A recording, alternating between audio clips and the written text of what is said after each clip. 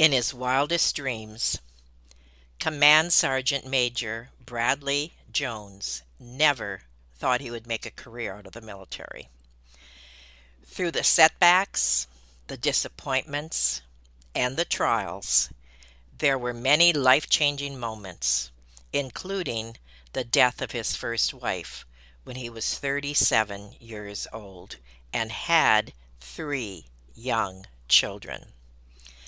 Now, many of us are going to relate to Bradley's story in a very different way, but each of us will be encouraged by his interview. Have you ever felt like giving up, quitting, throwing in the towel? Welcome to Never Ever Give Up Hope featuring Carol Graham. She's an author, health coach, and motivational speaker. Backed into a corner multiple times in her life, Carol shares with you stories on how she overcame some of the toughest obstacles a person can go through in life, but refused to give up hope. Rather than admit defeat, an opportunity was presented, and it involves each and every one of you. Carol will feature spectacular guests who will share their messages of hope, encouragement, and their inspiration to prove why life's adversities only make you stronger. And now, welcoming the host of the show, here's Carol Graham. Bradley Jones, Command Sergeant Major, enlisted in the United States Army in 1984 and served until 1988 as a ground control approach radar repairman. Upon completion of his initial enlistment and a break in service, he joined the Utah Army National Guard in 1993. His military awards and decorations include the Bronze Star Medal, Army Commendation Medal, Army Achievement Medal, Good Conduct Medal, Armed Forces Reserve Medal, Afghanistan Campaign Medal, Global War on Terrorism Service Medal, Army Reserve Component Achievement Medal, and the Master Aviation Crew Member Badge. Wow, those are lots of things to hang on the office wall. Then Bradley, during his civilian career, he now works for the FAA as an Airway Transportation System Specialist in the Service Operations Center of the Salt Lake Air Route Traffic Control Center. Wow, I am impressed. Good morning, Bradley. Good morning, Carol. How are you? Did you recognize the guy as I was reading off all those medals? Sometimes when I see that list, I think, especially the Bronze Star Medal, like people ask me about that, and I've told them I didn't win that award. My soldiers won that award for me. Excellent answer. Excellent. I understand that. So let's start with the story that I know my audience is waiting to hear, and that is what happened when you lost your wife. Well, one of the main themes found in my book, and I know we'll talk about that later in the conversation, but is adjusting to a major fork in the road in one's life, and you can't really have a bigger fork in the road than to suffer the sudden and unexpected death of a significant other, and in this case, my wife. We'd been married, I think, 11 years by that time, and I'd never experienced from one moment to the next in my life where all of a sudden your life, as you knew it, shifts 180 degrees, and just changes in the blink of an eye. And I think for the first probably 4 or 5 months after her death, I had one thought that just kept coming back to me, and that was just, I can't believe this happened to me. I can't believe this happened to me. And I think, and like I said in my book, I talk about the points we all reach in our life. I mean, who hasn't had a major shift in Mm-hmm. direction? You think things are going a certain way, and you're looking ahead as best you can, and then all of a sudden, the scenery just absolutely changes. And um, and I think one of the things that I really feel strongly about is that, um, as painful as some of those things can be, there's always a silver lining in those experiences, and I would not be the person I am today had I Mm-hmm. not gone through what I went Right. through. And how did you handle it? After the initial devastation and you have to get your life back together, you've got three small children who are depending on you. How did you do that? You know, I honestly, there was several points during the months following her passing that I kind of stepped back and I looked, at um, my life from a certain perspective, and I realized that I had amazing friends. I had amazing family members who absolutely stepped up and just, you know, made incredibly impactful, gave service to me, supported me. I I never I never had a time when I felt like, like the Savior had his hand on my shoulder, like I did when I went through that experience. Like I felt like so many times like somebody was walking beside me with their arm around me. Which gave you peace? Absolutely. That's the kind of peace that transcends all things. That um, it's not coming from me. It's coming from elsewhere. Now, there are going to be people in the audience who will relate to that part of your story. Do you have something now going forward that you can remember going backward that really, besides the knowledge of having, your Heavenly Father with you, is there anything else that you did or that you can give as advice to someone who may be suffering like that? I mean, absolutely. There there were so many things that occurred throughout the months following Randy's death. Experience where um, one of my best friends called me from Iraq, from Balad, Iraq, in the middle of the ground war in 2003, and um, to find out how I was doing.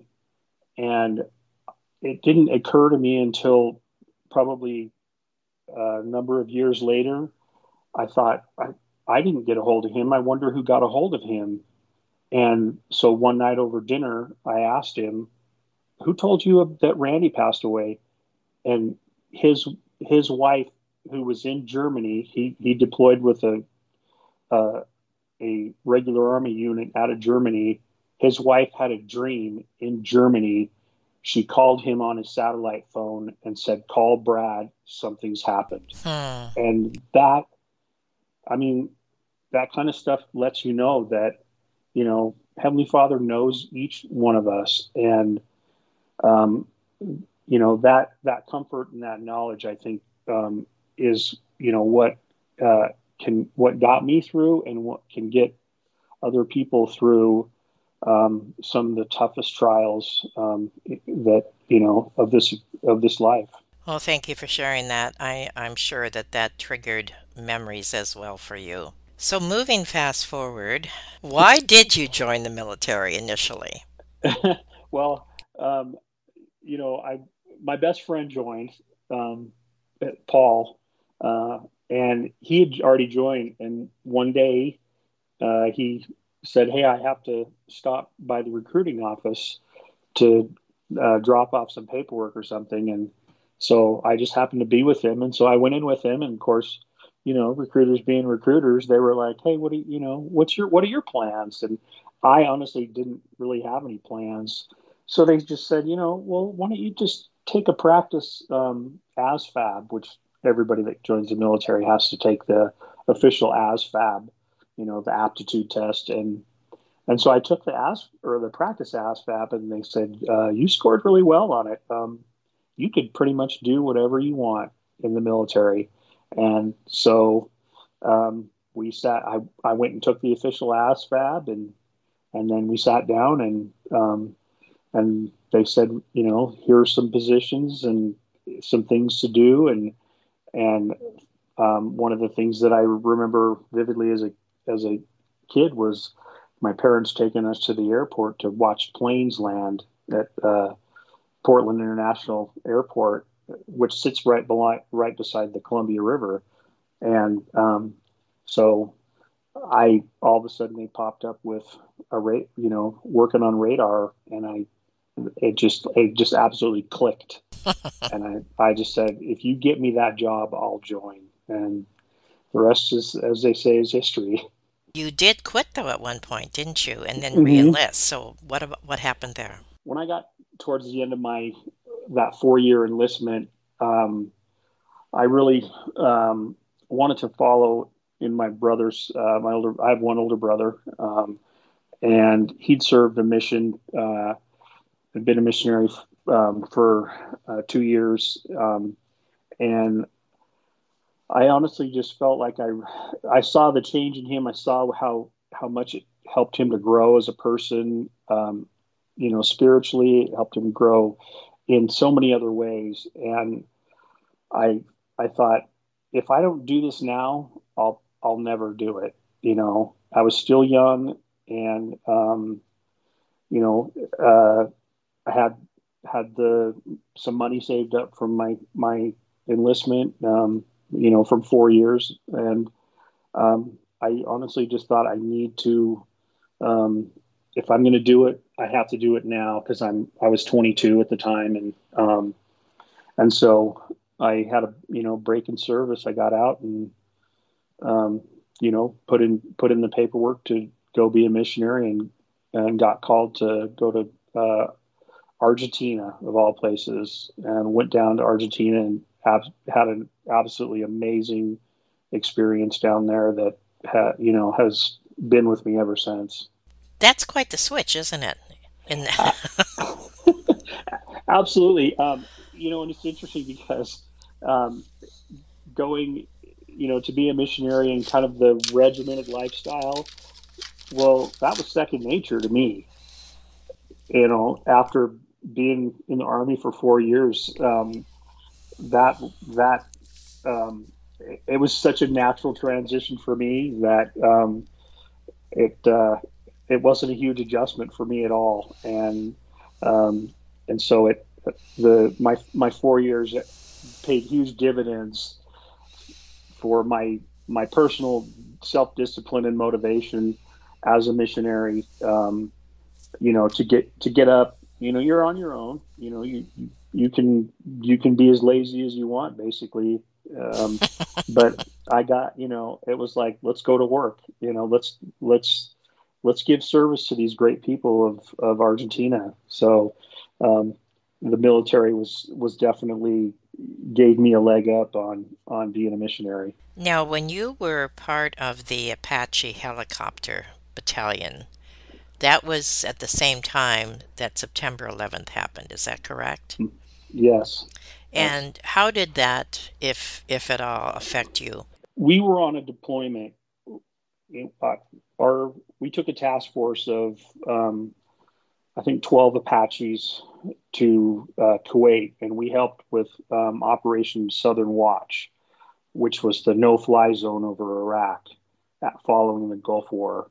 Um, and so we were in an operational mode that was very high op tempo over there. And then September 11th happened.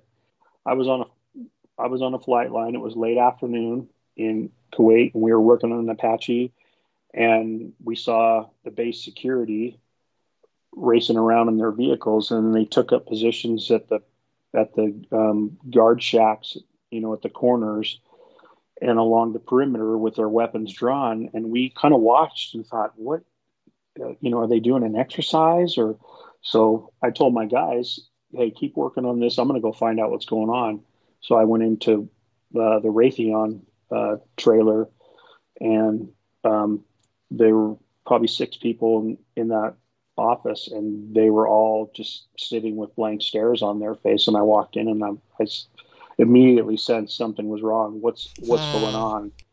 And they told me what happened, and I sat in there and basically heard the reports of the second plane hitting, and went and grabbed my guys and said, "Hey, something's up. Let's, come." Got my guys together, talked to them, and just, said, "Hey, I remember my grandparents talking about Pearl Harbor and what a national shock that was to everybody in America." And then we went over to get something to eat at the chow hall, and I just remember seeing people in the chow hall. I mean, normally the chow halls, got conversation. There's a level of noise of conversation going on, totally silent. And all these, huge big screens up on the walls, all, Fox News, CNBC, MSNBC, all these news programs showing all the footage and stuff. And I remember making eye contact with a number of people, a number of other soldiers in the chow hall. And the only way I can describe it was there was a look of resolve on everybody's face. Really? Now, normally I would think you would say a look of fear. So why do you think resolve? Because this goes to now the different things that you have experienced in your life that is related to fear in the military. So why would you say resolve? I'm just curious. Resolve because, as a soldier, you're trained to perform a specific function as a part of a greater mission.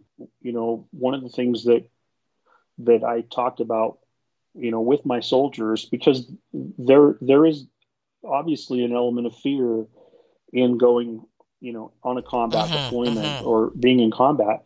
And, when I spoke with my soldiers and I told them, hey, fear is a normal part or can be a normal part of what we do.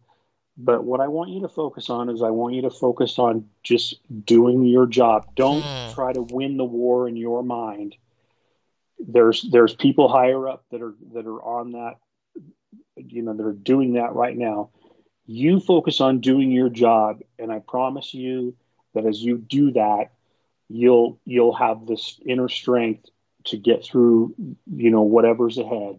And so, we train to do, as an Apache mechanic, you train to fix the Apache. And, as a armament guy, for me, personally, that was my job. We took care of all the electronics on board the Apache, all the weapon system. We loaded the weapons and stuff. And so when you train and do that over and over again, if you find yourself in combat, your training takes over. And so, the resolve was just, I have a job, I know how to do it. And I'm being called on now to actually do it for real.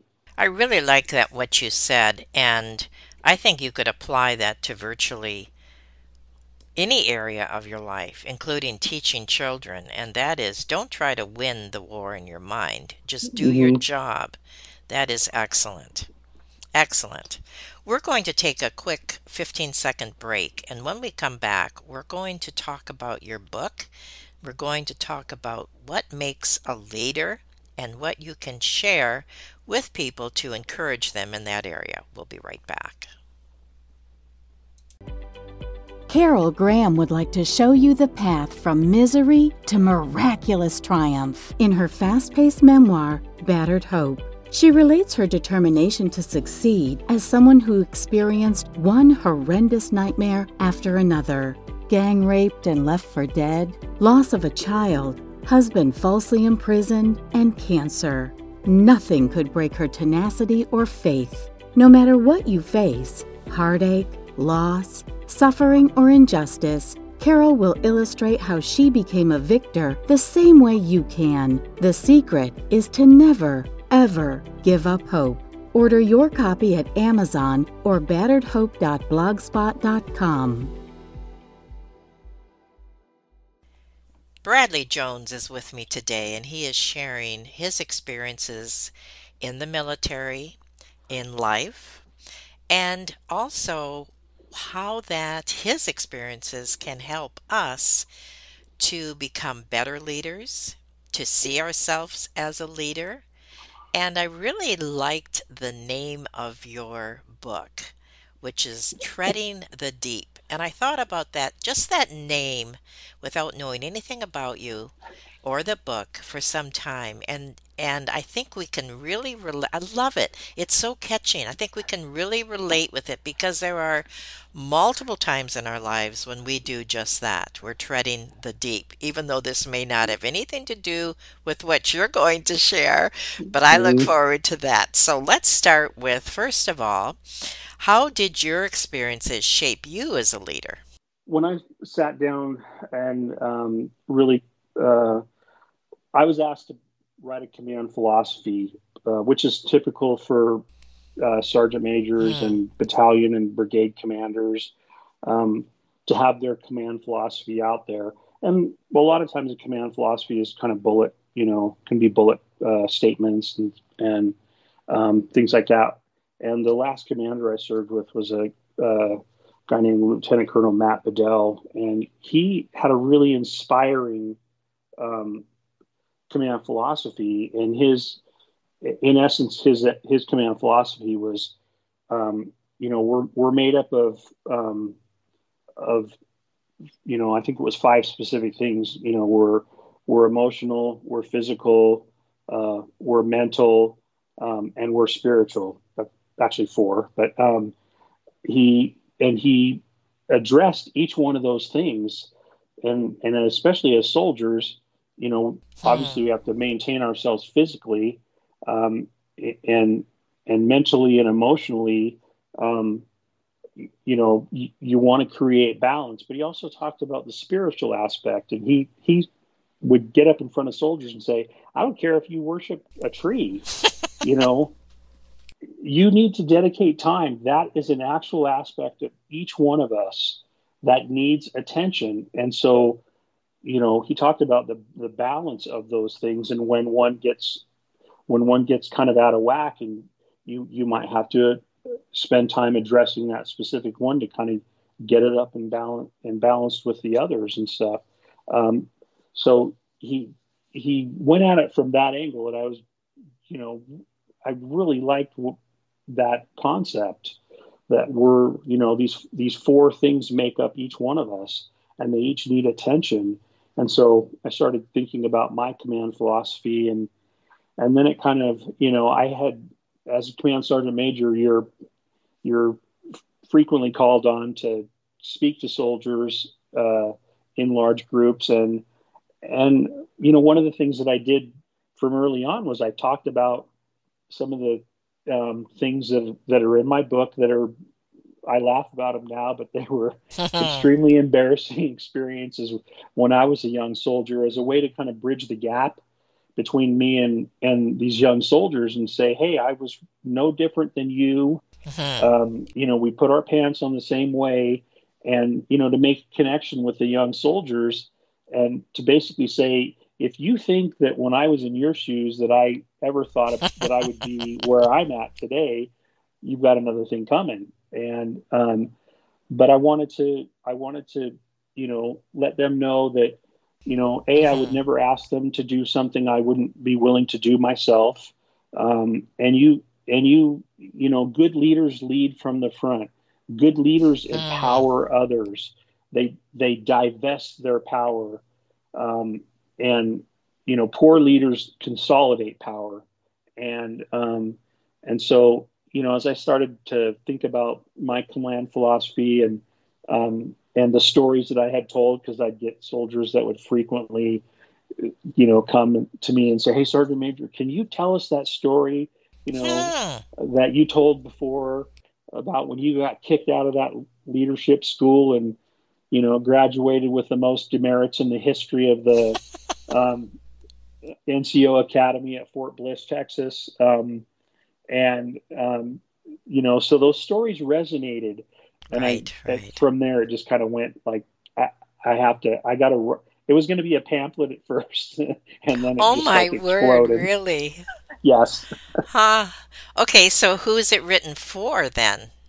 Well, it was written for my soldiers and those that I had served with over the years as a way to say thank you and as a way to inspire others in their path in life. Initially, like I said, it was going to be a pamphlet, but one of the things that happened was I went through the Sergeant Major's Academy, which is a 2-year course, and I wrote numerous papers, and a lot of them were um, what they call personal experience papers. And so they kind of just left it up to you. And so I wrote about the things that happened to me that helped me grow as a Mm. person, Hmm. that taught me some very important and sometimes some very embarrassing lessons. And some of the humorous things. And so I had this huge body of work already, and I just started to kind of consolidate it. And then I just started to kind of connect them up. And that's basically was the rough draft for, um, it was well beyond a pamphlet at that point. So it's relatable. Absolutely.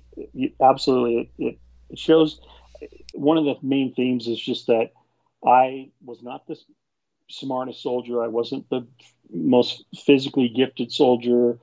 You know, I was an average soldier, um, and I just stuck with it. I just stuck with it.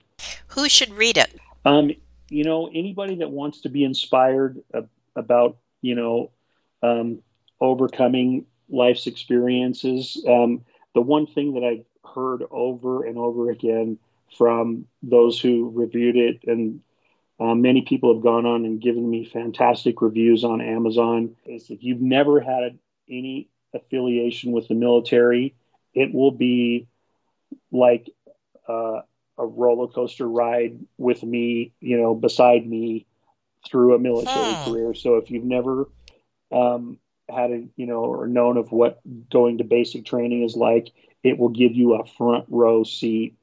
And so many people have commented that they felt like they were standing right beside me on the journey. So it's an account, but also I'm assuming it's inspirational. Would you say that? Absolutely. Absolutely.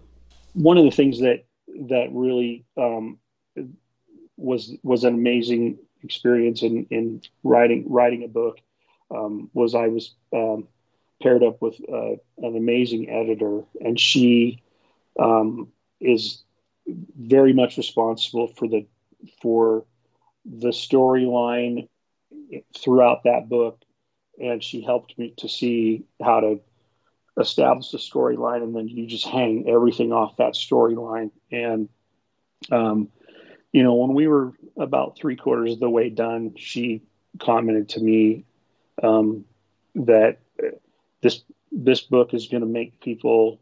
It will make you laugh. It will make you cry. It will make you cheer. Um, and it's about triumphing uh, the the triumphs that we can experience despite the trials.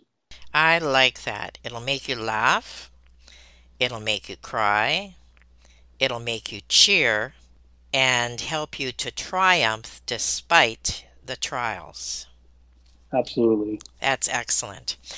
Now, in closing, is there anything that you want to summarize, encourage, add, subtract, whatever you'd Well, like to share? it was interesting to work with an editor, and because at one point I thought I want my soldiers to kind of know what I was like when I was growing up, and so I wrote a number of chapters about my childhood. Kind of what I was into, and I was a big skateboarder in the '70s, and um, anyways, and my editor was like, "Nope." We're starting from this when you drive down to enlist, and so all that stuff kind of got swept aside. I think having it kind of start there, and people not knowing, kind of the backstory. Interesting to connect with people that have seen what I'm interested in. I on my social media accounts, I only do positive, uplifting things. Okay. My posts are positive. I try to make, there's enough negativity out there. No I kidding. want to add to the positive. And that's why we need people like you, and that's why we need books that you write. So I Thank you. thank you. Well, this has been enlightening, and it certainly has been encouraging, I'm sure, for the audience. And hearing things from your perspective, from the military, it just gives it an extra punch. So I really appreciate what you shared today. And again, this book will make you laugh, will make you cry, will make you cheer, and help you tell you how to triumph despite your trials. A message we all need to hear. Thank you so much, Bradley, for being on Never Ever Give Up Hope. Awesome. Thank you, Carol. It's been an honor. Thank you for listening to Never Ever Give Up Hope, featuring Carol Graham. Did you know that most people succeed because they are determined to? Quitting was never an option. Carol loves your comments and will respond to each one. So please subscribe and review this podcast. A rating of 5 stars would be outstanding and appreciated. Remember, if you are still here, there is always hope.